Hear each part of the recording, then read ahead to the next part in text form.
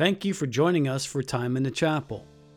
Each week we eagerly try to discover what God has been saying to us since time began and even further back than that. Sometimes it's right on the surface. Sometimes we have to dive a little bit deeper, but either way we do our best. Lean not on our own understanding. In all our ways acknowledge Him and expect that He will direct our paths. So grab your Bible, prepare your hearts and minds, hit the pause button long enough to pray for the help of the Holy Spirit, and then join me as we open up the treasures of God's Word.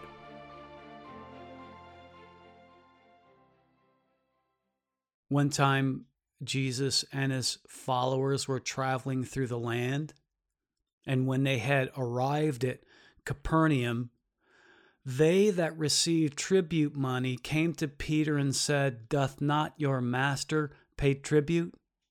Matthew 17:24. That is the introduction of the story of the miracle of the coin in the mouth of the fish. Now we'll get to the rest of the text in just a second. I'm sure most of you are already familiar with this passage, but perhaps you don't know the background. You see, most of us get taught the miracle part, the part where Peter finds the coin just as Jesus said he would. They'll thoroughly cover that because it's a demonstration of the power of Jesus. We seem to love to talk about that stuff because it makes our God bigger than your God. Christianity, it seems, is always working from a defensive posture. It seems like we're always handing someone Jesus' resume as if somebody needs to approve of him before they'll accept him as a reliable religious figure. We've wasted too much time on that over the past 2,000 years. It's time we started talking about the rest of the story. Well, the tribute money that's referred to here is not a tax in the sense that we think of taxes today. They that receive tribute money, as described in Matthew 24, they that received tribute money were not government employees, as most of us have probably assumed. The tribute referred to here in the King James was actually a religious tax, if you will, because it was, at least notionally, collected for the maintenance of the temple. Let's read the whole thing now. And when they were come to Capernaum, they that received tribute money came to Peter and said, "Doth not your master pay tribute?" Verse 25, he saith, "Yes." And when he was come into the house, Jesus prevented him. Now, that's a very uncomfortable word. We don't really say it that way. That really means Jesus anticipated. Jesus knew what Peter was going to say. Again, Jesus was reading someone's thoughts. Jesus knew what Peter was going to say before he spoke it. And when they were come to Capernaum, they that received tribute money came to Peter and said, "Doth not your master pay tribute?" He saith, "Yes." And when he was come into the house, Jesus prevented him, saying, "What thinkest thou, Simon? Of whom do the kings of the earth take custom or tribute? Of their own children or of strangers?" And that only means people that are not of their own. "What thinkest thou, Simon? Of whom do the kings of the earth take custom or tribute? Of their own children, or of those not their own?" Peter saith unto him, "Of strangers, of those that are not his own." Jesus saith unto him, "Then are the children free. Notwithstanding, lest we should offend them, go thou to the sea and cast an hook, and take up the fish that first cometh up, and when thou hast opened his mouth, thou shalt find a piece of money. That take, and give unto them for me and thee." Now this is a short story full of great truth. But before we get into the spiritual lessons, let's go over a few of the facts. Now, The good thing is, we're together for a whole hour. This program is an hour, at least. Now, you may be thinking, that's not all that special. My church service is an hour too. Well, around here, we set aside the entire hour for teaching. Even the music we play can teach you something. We don't play much music these days, but when we do play music, it teaches you something. You see, without the obligatory announcements and long song services and summer camp marketing videos and church roof replacement updates, we can get much further into God's Word than most others do during the typical Sunday service hour. It's the same hour, it's how you use it. You see, we take the time to give the details because God's Word is so rich in meaning. So to repeat something I touched on a moment ago, so we can go into it a little deeper, the tribute money referred to in this passage is not a civil tax, but rather a religious tax. In other words, this isn't the ruling government, and that ruling government at this time being the Roman government. This isn't the Roman government taxing goods or income or property. This money was being collected for the upkeep of the temple. It is similar, I suppose, to what we today would call the building fund. Your church probably has a building fund. That's what this tax was. Now, this distinction, the fact that this is not a government tax, but rather an offering to the temple, is important for your understanding of what this story is teaching us. Remember, you must always remember, the gospel isn't just some journal on what happened in the life of Jesus. This isn't a biography. It isn't a play-by-play of the events of his life. The Gospels are meant to teach us important lessons from the kingdom, about the kingdom, from the events of Jesus' life. Yes, there are events there, but the events that have made its way into the Gospel are meant to teach us something.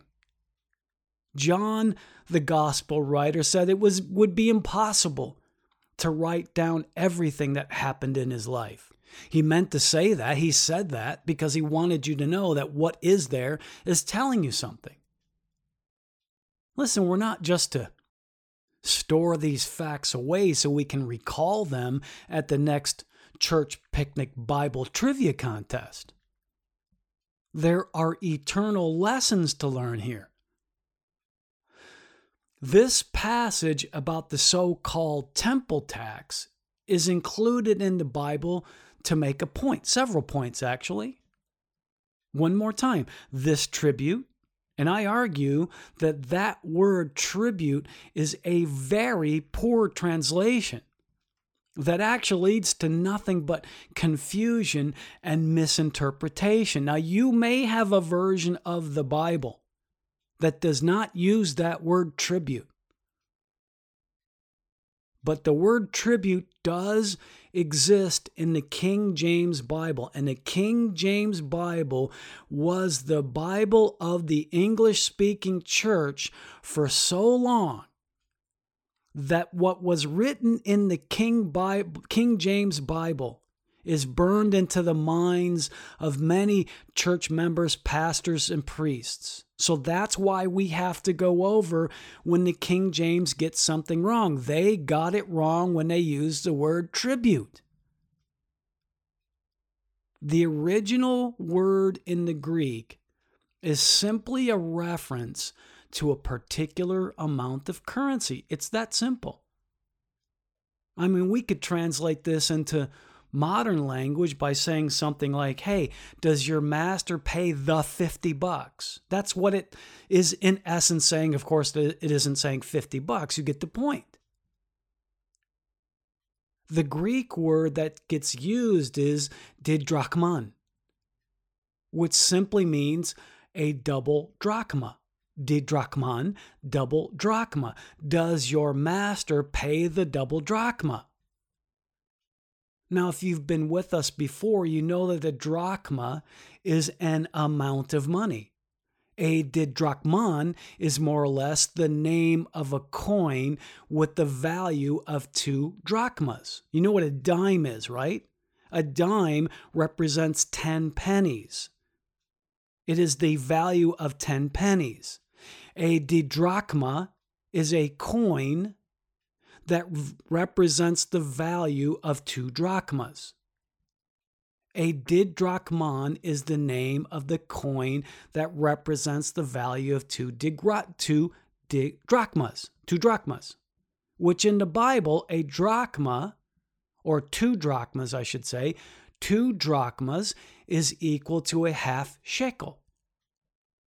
Now, I'm hoping that amount of money, a half shekel, is familiar to you regulars. We're talking about the temple, and we're talking about a half shekel. That should immediately come to your mind. Because you know, you regulars, that the silver half shekel is the redemption money we've spoken of in the past. Now, no time to go into any further detail on that, but just realize that those that receive, that's what they were called in Matthew 7:14, those that receive were those that receive this very specific amount of didrachman, which is equal in value to a half shekel. That's what they were there collecting. In fact, a didrachman is so specific that when it was mentioned to Peter, he knew that it didn't just mean a half shekel. He knew it meant the temple tax. He interpreted that to mean the temple tax. Peter didn't say, well, what do you mean? He said, he just answered the question. But we, 2,000 years later, in a culture completely unaware of the ancient Jewish customs, we need a little help. We need a little help in understanding what this was. Didrachman doesn't mean anything to us, but I suppose tribute does. And that's why it was used by the King James translators, but unfortunately, it is less help than they would have liked it to be. Tribute gets confused sometimes with the imposition of a governmental demand for money. That is not what is meant in Matthew's gospel. Now, you may be thinking, why do we spend so much time on these things? Why are we spending so much time on this stupid amount of money? Because I don't want you to fall for it when somebody says that the Bible is just some collection of stories. It most certainly is not just anything. The Bible is the complete, as far as we're concerned, complete as it applies to mankind. The Bible is the complete, all interrelated Word of God, and you can only really come to that conclusion if you spend some time studying it. If you read out of your King James about the tribute money, you would think that perhaps Caesar imposed the tribute money. And you would completely miss the point. That's why you have to study it. So just to get us back on track, Matthew 17:24 again. And when they were come to Capernaum, they that received tribute money came to Peter and said, doth not your master pay tribute? Now this passage is a reference to the redemption money given by adult males of a certain age for the maintenance of the temple. We know that by the amount of money that's represented in the drachman. That's why it is also sometimes referred to as the temple tax. Some versions of the English Bible actually call it that. Now, that's the temple tax. By the way, the temple tax was really an offering that was in addition to the required tithes. Now, this is where it kind of gets interesting. There is no question that the tithes were required by God's law. No time to get into that with Scripture. Take my word for it. The whole nation of Israel was required to tithe. More than one, tithes. However, since the imposition of this temple tax, it has been argued among the Jews as to whether or not it too was mandatory. I mean, there is definite scriptural authority for collecting it. Exodus 30, starting at verse 11. And the Lord spake unto Moses, saying, When thou takest the sum of the children of Israel after their number, then shall they give every man a ransom for his soul unto the Lord, when thou numberest them, that there be no plague among them when thou numberest them. This they shall give every one that passeth among them that are numbered half a shekel, after the shekel of the sanctuary, and half shekel shall be the offering of the Lord. That is the authority for collecting the didrachman, the half shekel. That's the scriptural reference that validates the so-called temple tax. But the question had always arisen, did God intend the temple tax to be obligatory in perpetuity? Were they to always take this tax? Was it to be collected every year? That part is not clear. That has been debated. That was debated. Believe me, if there's one thing that gets debated more than any other in Scripture, that's giving. Everyone, all of a sudden, becomes an expert on biblical exegesis when it comes to the collection. Everyone will argue with you when it comes to the collection. Everyone is all of a sudden able to quote Bible verses in support of their argument on giving on both sides. Eternal soul? Not so much. Love thy neighbor? Not so much. Gifts of the Spirit? Can't be bothered. Giving? Oh yeah, it's on. Nothing gets the congregation speaking in tongues faster than bringing up the collection. Now, it is my opinion that Scripture makes clear, especially here in Matthew, that this tax, this collection by Jesus' time was less mandatory and more expected, if that makes sense. And we can see that by the manner in which the question to Peter was worded. Verse 24 again, doth not your master pay tribute? It sounds like a choice is possible, which according to scholars, it was. By this time, no one seems to have been forced to give this collection. Of course, in the past, Jesus had shown some contempt for the practices that had gone on in the temple in his day. You remember when he threw out the money changers? Well, it appears that the spirit of the question to Peter was whether Jesus was going to support this. It seemed more like it was half sarcastic and half inquisitive. That's what they wanted to know. They knew Peter was a follower of Jesus. They knew that Jesus had shown some disdain for the way they ran the temple. Was he going to turn over their tables too? Basically was sort of the question. They weren't blatantly accusing Jesus of disobedience to commandment of God, but rather they were inquiring as to where he stood on this somewhat murky matter. Again, Bible experts tell us that although the temple tax may not have been overtly compulsory, most Jews participated, if for no other reason, to demonstrate their piety. Much like many givers today do, much like many givers have in the past. They don't give out of love for God. They give out of the desire for you to see them give. You sound like you're in a bad mood today, John. I'm not. But giving does get me riled up at times. And giving, by the way, is not our topic for today. It's just difficult for me to go over this subject without doing a little bit forcefully.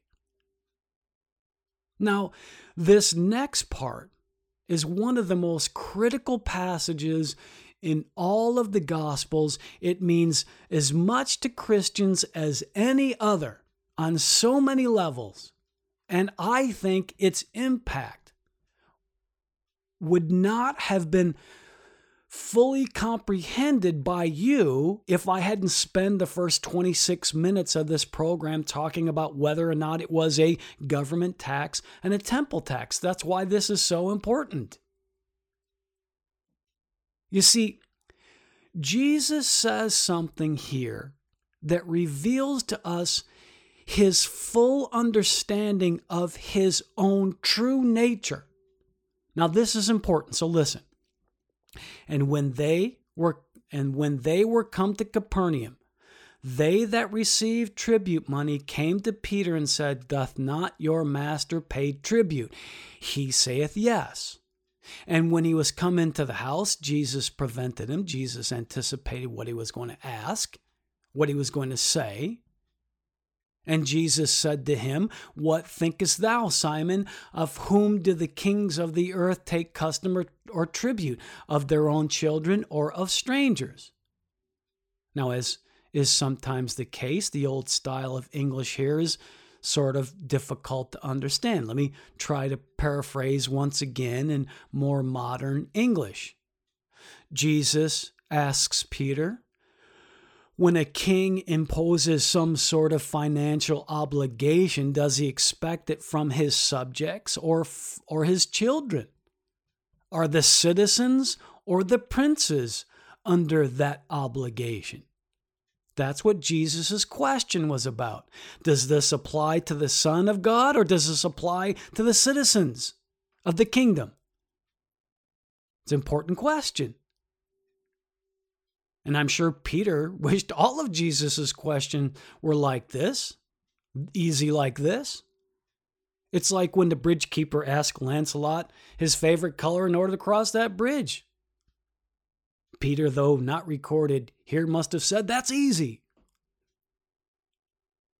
What the record does tell us is that Peter correctly answered, Taxes are not paid by the king's kids, but rather paid by those that serve the king. Correct. Jesus therefore says, Then are the children free. Therefore the sons are free, is what he means. Now you may ask yourself, so what? So why is that so significant? Well, that tax, one more time, was for the temple. The temple is God's house. It's his palace. In ancient times, a king would impose the financial burden of building his castles on the citizens that serve him. If the king needed a castle built, he went out and extracted money from the citizens to build his castle. But he didn't take the money from his children. The children were not expected to pay for the building and maintenance of the castle.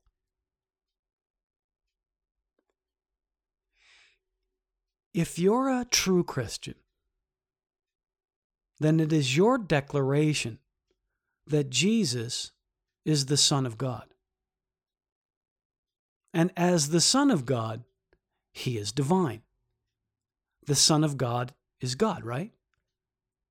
True Christians, and this is the point I want to make, one of the points. True Christians worship Jesus because he's divine. Well, the critics and this is why we're going over this portion of the story, the critics, which include entire denominations that identify as Christians, say that Jesus is not divine because he never claimed to be. The criticism is, you can't say Jesus is God because he never said he was. He never said, I am God. Well, what do you think he's saying here? In answer to the receivers regarding paying for the upkeep of the house of God. He's saying, I don't have to pay tribute to my own home. I'm the Son of God.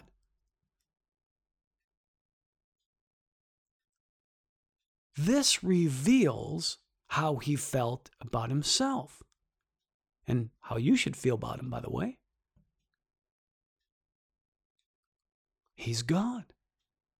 He's exempt from paying for the upkeep of his own home. He said he was free. Jesus considers the children free, as he put it, because he's God's child. The nature of the parents is passed on the children, right? Onto the children. Biology 101. God is divine, therefore his children who share his nature are divine. Jesus is divine, and he knows it, and he claims it here. Make sense? Good. But that's not our lesson for today. We'll get into that in a minute. Then Jesus says something else very illustrative of his view. Verse 27, notwithstanding, lest we should offend them, give them for me and thee. Now, I know I skipped over the miracle. We'll get to that in a minute too. I want to point out something else first. Notwithstanding, lest we should offend them, give unto them for me and thee. Sorry, my friends. I'm not really sorry. Jesus is here showing his open support for giving, even voluntary giving. One more time, this is a religious tax, a religious offering, a religious collection, whatever you want to call it. Jesus is saying, do it. He could have claimed an exemption, which he could have done easily if he did not believe in the concept of the congregation supporting the work of the church, as some claim. As opponents to the giving in churches claim, it is not their responsibility to keep the church going. Jesus appears to disagree. In fact, it goes deeper than that. Now, this is not today's message either. I'm just pointing out a few of the important lessons found in this short story from the gospel. Do you see the word offend there in verse 27? Notwithstanding, lest we should offend them, give unto them for me and thee. See that word? Now, this is extremely important, so please pay attention. It's clear that Jesus is not against the collection of the temple tax. He may have pointed to his own exemption from it, but he does not argue about the validity of the collection. Listen, if Jesus is against something, he says it, especially if it involves the kingdom. It's never unclear how the Lord feels about something. If Jesus were against this offering, he would have said so. Instead, he told Peter to go ahead and pay it. Otherwise, he says, they risked offending. That needs some explanation. Now, we use the word offend. The word in the King James is offend. We use that word offend in a completely different way, and this is why we once again need to spend a little bit of time. Today, we use the word offend to mean more or less to hurt someone's feelings or sensitivities. In fact, we do a lot of that. unfortunately, these days, apparently. We don't, for instance, point out when someone has put on a few pounds over the holidays because we don't want to offend. That is, we don't want to insult. If someone's suit looks like they slept in it, we would keep our opinions to ourselves for fear of offending. You get it. You know how we use the word offend. Well, in verse 27 of Matthew 17, the English word offend is translating the Greek word skandalizo. And skandalizo means, listen to this, listen closely, to cause a person to begin to distrust and desert one whom he ought to trust and obey. That's straight from Strong's Greek dictionary. Skandalizo, the word that gets translated into the English word offend, means to cause a person to begin to distrust and desert one whom he ought to trust and obey. That's why we actually get our word scandal from skandalizo, and we apply it to politicians and government officials so often, because it is when someone causes us to distrust and desert those that we trust and obey. That is one of the definitions of skandalizo and why we use the word scandal from it. But scandalizo also means to trip up or to trap. And in this case, here in Matthew 17, verse 27, we actually see both definitions. To cause a person to begin to distrust or desert one whom he ought to trust and obey, and to trip up and trap. The word carries with it the meaning, listen to me, of enticing someone to sin. Again, I say this is very important for you to understand. Jesus did not withhold giving, though he was free to do so, because that would have caused scandalizo. Lest we offend, lest we scandalizo, lest we entice someone else to sin, let's give. Jesus did not want anyone that trusted his opinion to come to the conclusion by way of his actions that this temple tax was bad.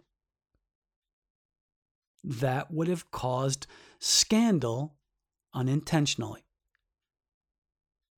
He could have withheld giving. He could have said, tell them, forget it. But in his opinion, and his opinion is the only opinion you should care about, in his opinion, that would have caused scandalizo. Don't you find that interesting?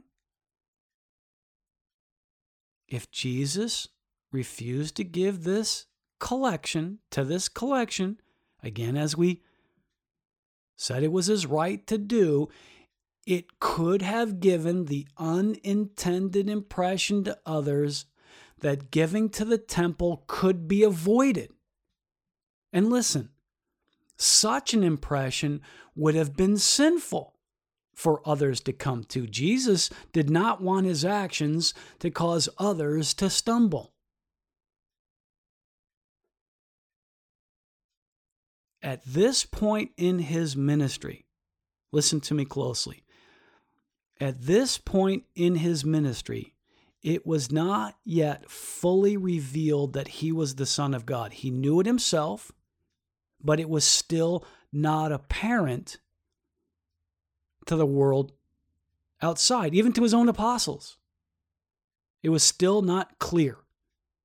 And he did not want to take the risk of having to explain to someone the reason why he didn't give was because he was the Son of God. That would have tripped up his mission.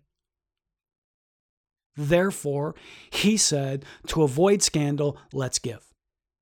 There's nothing wrong with not giving for me, but there's something wrong of not giving for you. And if you think you and I are in the same plane, I don't want to take that risk. Let's go ahead and give. Jesus did not want his actions to cause others to stumble. Not giving would be scandalizo, a stumbling block. Cause others to conclude wrongly that they didn't have to give. Not giving would fall short of God's ideal. Put another way, sinful. You got it? Not giving would not have been sinful for him, but for others it would have been. Jesus is telling us that giving to the house of God is good and not giving is not good, is a stumbling block, is a sin. We are to be givers. Now, one more quick lesson from this story. We have said repeatedly already that Jesus did something that he was free to avoid. In this story, Jesus did something that he could have chosen to avoid. He went through something. He gave of himself, though he didn't have to. Is that familiar? Sound familiar? Don't you get the impression that God is always telling the same story? I mean, it must be a pretty important story if God can hardly go a few pages without telling it. And the story that keeps getting told over and over is that someone else will pay an obligation who does not owe it for someone who does but can't. You see, Peter was a very successful fisherman. He was a very successful fish businessman. Plenty of money, had a house, had boats. Everything that a comfortable, I wouldn't say wealthy, but comfortable man would in the time of ancient Israel. And he gave all that up, all of it. And now he was broke. He could not pay the temple tax. He wasn't probably under any obligation, but Peter was a pious Jew and he felt the obligation in his heart to give. He felt obligated to give. And he was pressed by those that receive. But he couldn't do it. He went to Jesus and told him about it. The story of the miracle of the coin in the mouth of the fish is about a person paying the debt for someone else. Isn't that the story of the gospel? Jesus paid for us what we are not able to pay ourselves. Peter needed that miracle of the coin in the fish's mouth because he personally didn't have what it took to satisfy the one collecting the debt. Did you catch that? Jesus took upon himself the payment that his follower could not provide. And when they were come to Capernaum, they that received tribute money came to Peter and said, Doth not your master pay tribute? He saith, Yes. And when he was come into the house, Jesus prevented him, saying, What thinkest thou, Simon? Of whom do the kings of the earth take custom of tribute? Of their own children or of the strangers? Peter saith unto him, Of strangers. Jesus saith unto him, Then are the children free. Notwithstanding, lest we should offend them, go thou to the sea, and cast an hook, and take up the fish that first cometh up, and when thou hast opened his mouth, thou shalt find a piece of money. That take, and give unto them for me and thee.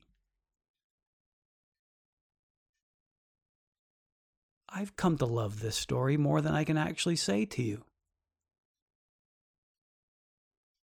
You see what strikes me about this, besides what we've already spoken of? It's two things. First of all, this is really one of the most amazing of all Jesus' miracles. I mean, this is one of those miracles that if you were to tell it to one of your polite, non-believing friends, I have a few polite, non-believing friends that I talk to Jesus about. Well, this is one of those stories that those polite, non-believing friends would have no rationalizing explanation for. Your polite, non-believer friend would only have two choices with regard to this miracle. Number one, the story is true and Jesus did perform miracles. Or two, this is a lie. You know, some of those other miracles you can perhaps explain away. The calming of the storm, for example, maybe that was just really good timing. Your non-believing friend, your polite non-believing friend would say, well, is it possible that Jesus just saw a break in the clouds that the others were too panicky to notice? And he just said to them, hey guys, don't worry, it's going to clear up in a second, rather than what they thought he said, which was peace, be still? Isn't that possible, believing friend? I don't know, non-believing friend.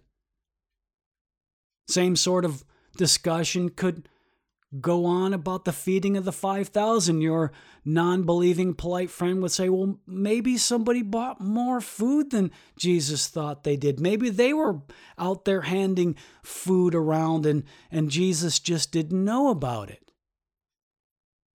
I don't know, polite non-believing friend. I suppose. What about the raising of Lazarus? Maybe he wasn't actually dead. Maybe he was in a coma or some other death-like state. I mean, non-believing, polite friends can come up with all sorts of explanation for Jesus' miracles without having to call the gospel writers liars, right? They can just pat those gospel writers on the head as if they're writing out of some primitive, over-imaginative mind, unlike, of course, we modern, brilliant people have. But you can't be polite about this miracle if you don't believe it. If you don't believe this story, then someone is lying. There is no misinterpretation possible. Jesus sent Peter to find a fish with a coin in its mouth. And actually, and this makes me laugh a bit, Jesus said, the first one you pull up will have a coin in its mouth. Peter didn't have to fish all day to find this prize.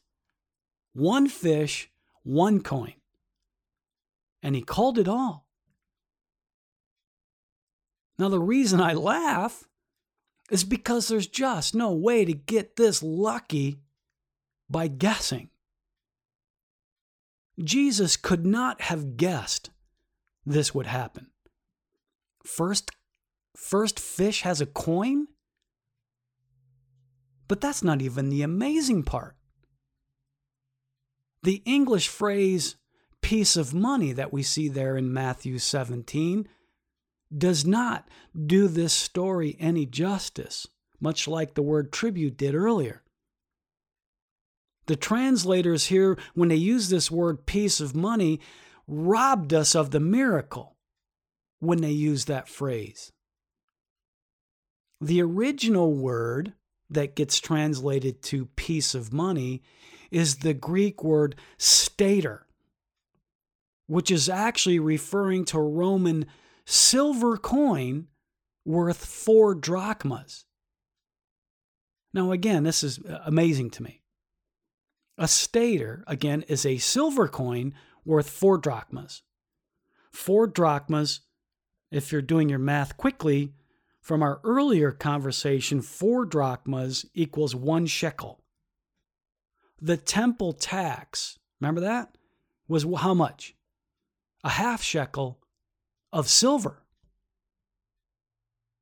The piece of money wasn't just a piece of money. It was a stater. That's the miracle report. That was from the original report of the miracle. It wasn't just a bag of coins worth a certain amount of money. It wasn't even a piece of money.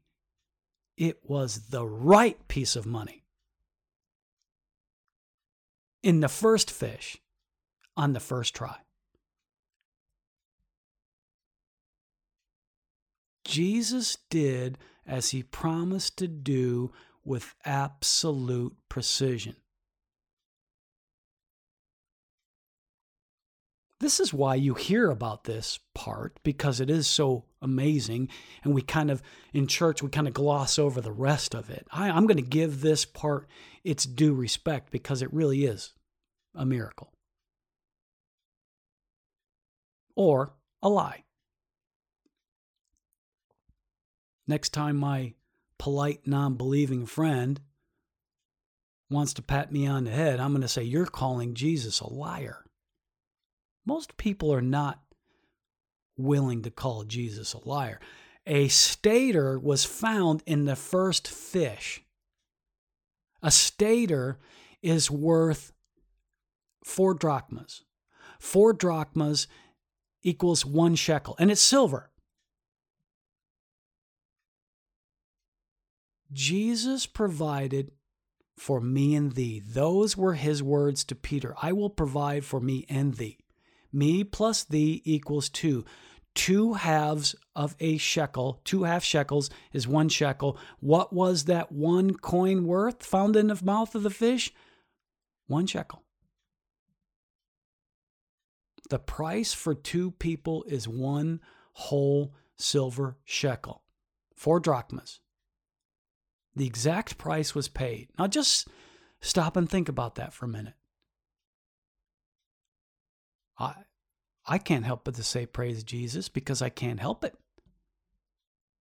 This is an unquestionable miracle. Or it's a lie. Now, the other thing that strikes me about this passage from the Gospels, and this, by the way, is why I decided to teach this lesson. When I sat down to write this lesson, this was why. All of the other stuff came with it. I know we're 53 minutes in and I'm just getting to the lesson. But someone needs to hear this. I certainly do from time to time. What strikes me about this passage is how personal it is. Yes, the miracle demonstrates the power of Jesus over nature.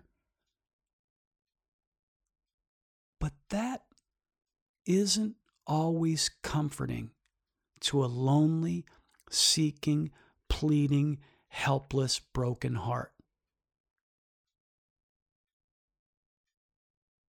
Knowing power is available isn't as comforting as knowing power is available for me. This is one of a very few private miracles, and by that I mean a miracle experienced in private. Most of Jesus' other miracles were performed in front of crowds, sometimes huge crowds. This one was witnessed by one person, Peter. What's your point? You and I never stand alone. And you and I mean something to Jesus personally. He's decided to care about your cares, John Tomasi. He's decided to care about your cares, Barbara. Your cares, Joshua. Your cares, Samantha. Nora. Tina. Kim. Julie.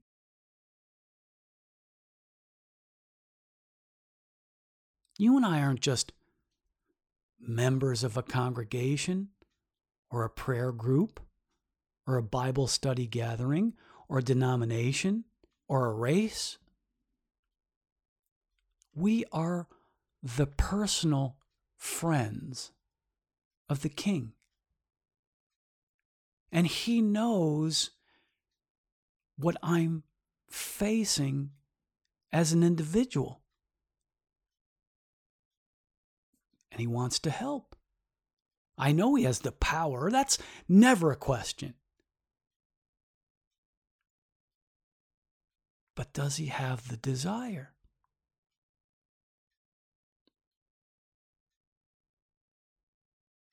Jesus always wants to help me, even if He doesn't have to. And let's face it, He never has to. That's what makes it so wonderful. Jesus has never been, nor will He ever be, under any obligation to help anyone, but He does so because it's His nature to do so.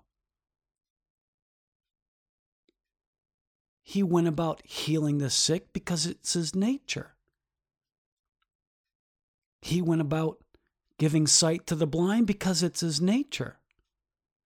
He didn't do those things. He doesn't do for you to prove anything to anyone. He doesn't need to prove to anyone that He's the Messiah. When He rose, His resurrection proved that.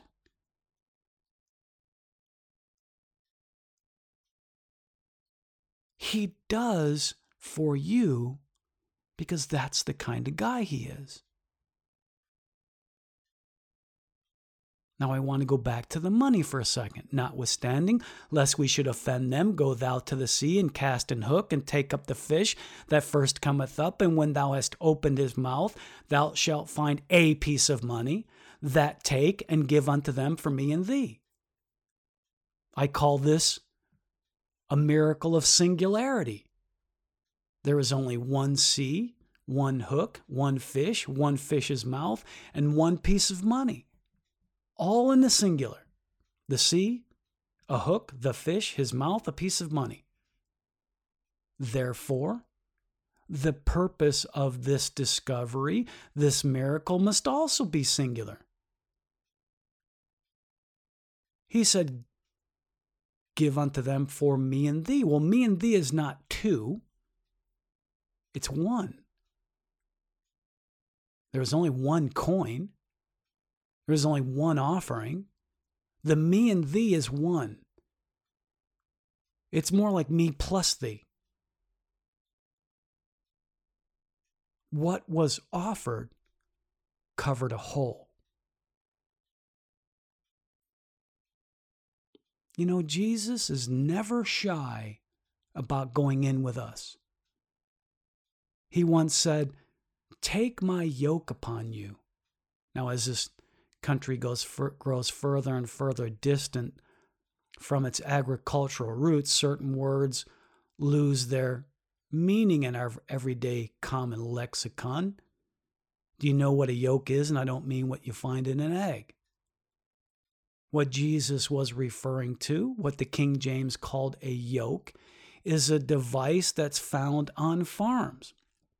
And it has the purpose of tethering two oxen or some other beast of burden together. That way, the two work as one. They're not kind of one. They're not like one. They are one when the yoke is taken. The temple tax, the offering, was a silver half shekel. The expected way of payment for two people would have been 1/2 shekel coin for me and 1/2 shekel coin for thee. 2 silver coins, adding up to the expected amount for 2 males over 20 years of age. In fact, I guarantee you, if that was how the story ended up, you and I would have never known the difference. Most of the rest of the story would have come out the same way. If Peter opened that fish's mouth and found 2 coins, or if Jesus told Peter to pull up 2 fish, and there was a coin in each fish's mouth, we would have thought, well, that's perfectly acceptable and normal, and never thought anything differently. But that isn't what happened. Why? Why the one sea, the one hook, the one fish, the one coin? Why? Well, I blame Jesus' nature again. Just like it's his nature to be a help, it's his nature to want us to be yoked to him. He is simply incapable of tolerating the thought that you and I and he are more than one. Listen, in the true Lord's Prayer, the one in the garden that night before, why do you think we go to communion so much? We want to be yoked with him in his suffering. Remember the prayer in the garden? The true Lord's Prayer? This is what he prayed for. John 17:21, that they all may be one, as thou, Father, art in me, and I in thee. Listen to this, that they also may be one in us. It's absolute nonsense outside of its spiritual meaning. How could the Father, the Son, and all the rest of us be one? It's not nonsense. Our unity in Christ is activated once we give up our oneness, our individual oneness. When we turn our life over to him, he places us in that yoke permanently. This is what Paul was talking about in Romans. Who shall separate us from the love of Christ? Shall tribulation or distress or persecution or famine or nakedness or peril or sword? Who shall? We know it's not going to be God, and he's powerful over all of those things. He's power over tribulation, over distress, over persecution, over famine, over nakedness, over peril, over sword. So even if those things had the power to do it, God would never allow it. We will not be separated from the love of Christ. Listen, this lesson is to try to get across to you lonely Christians out there that you aren't ever alone. The minute you give your life to Christ, you are yoked with him. Take my yoke upon you is your personal invitation to salvation. You and Jesus yoked together, crossing the gates of heaven. And listen to me, yokes are not made for herds. Yokes are not made for congregations or nations or groups. Yokes are made for 2 individuals. 2. You and Jesus. Then once the 2 of you are, now listen to this because this is great. The minute the 2 of you are in that yoke together, there is nothing you can do that doesn't involve the 2 of you. Do you hear me? You couldn't get out of that yoke if you tried. Usually the smartest, strongest ox controls the speed and direction of the motion, and you aren't the strongest of the 2. Where he wants you to go, you're going to go. I know. I do it myself. You're going to want to squirm. You want to turn. You're going to try to fight that speed and direction. You're even going to think that that pasture over there is where I should be. We should be over there plowing the field. But the strongest ox says, just stay with me. We're heading over this way. You see, when you're yoked together, He's going to feel every move you make. He feels it when your motion is contrary to His. Now, eventually that's going to comfort you, or you're going to spend the rest of your life in conflict. And there's no peace in conflict. Conflict and peace are opposite conditions.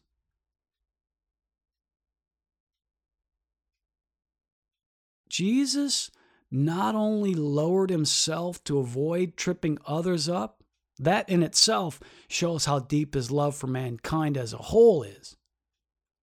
But not only did He agree to be taxed, He made sure He didn't leave His friend behind in the process. He provided for Peter. Believe me, I know it's easy to feel lost in the crowd. It's easy to feel lonely while among others. Well, you aren't just one of many. You're also one. And Jesus wants you to know that.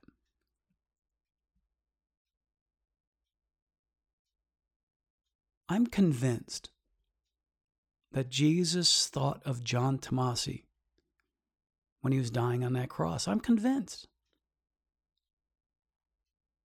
I don't know how, but I believe in heaven, Jesus and I are going to have a personal relationship. I'm counting on that. I mean, we do here. Again, I don't know how, but He knows what I'm going through. I know that because He helps, and I mean that. He seems to know exactly what to provide when I need it most. I may not feel like it at the moment. I may feel like my neck is breaking as He's pulling that yoke in the direction He says we need to go, but eventually that pasture He leads me to is the sweetest of all.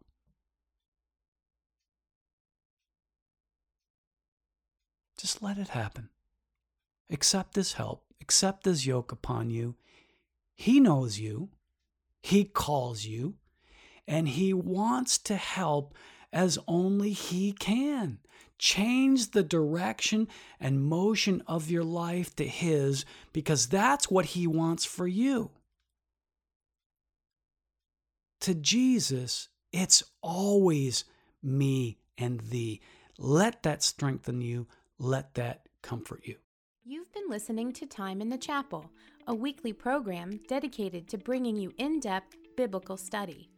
Join us again next time as we search Scripture to learn more about God in your life and you in His plan. Time in the Chapel is a service of Chapel Ministries. Chapel Ministries is a non-denominational ministry with a mission to feed hungry souls. Please consider supporting this program financially. For more information, please visit our website at www.timeinthechapel.com or email us at info@timeinthechapel.com. Be sure to look for us on Facebook by searching for Chapel Ministries. Click follow to get all of the latest information.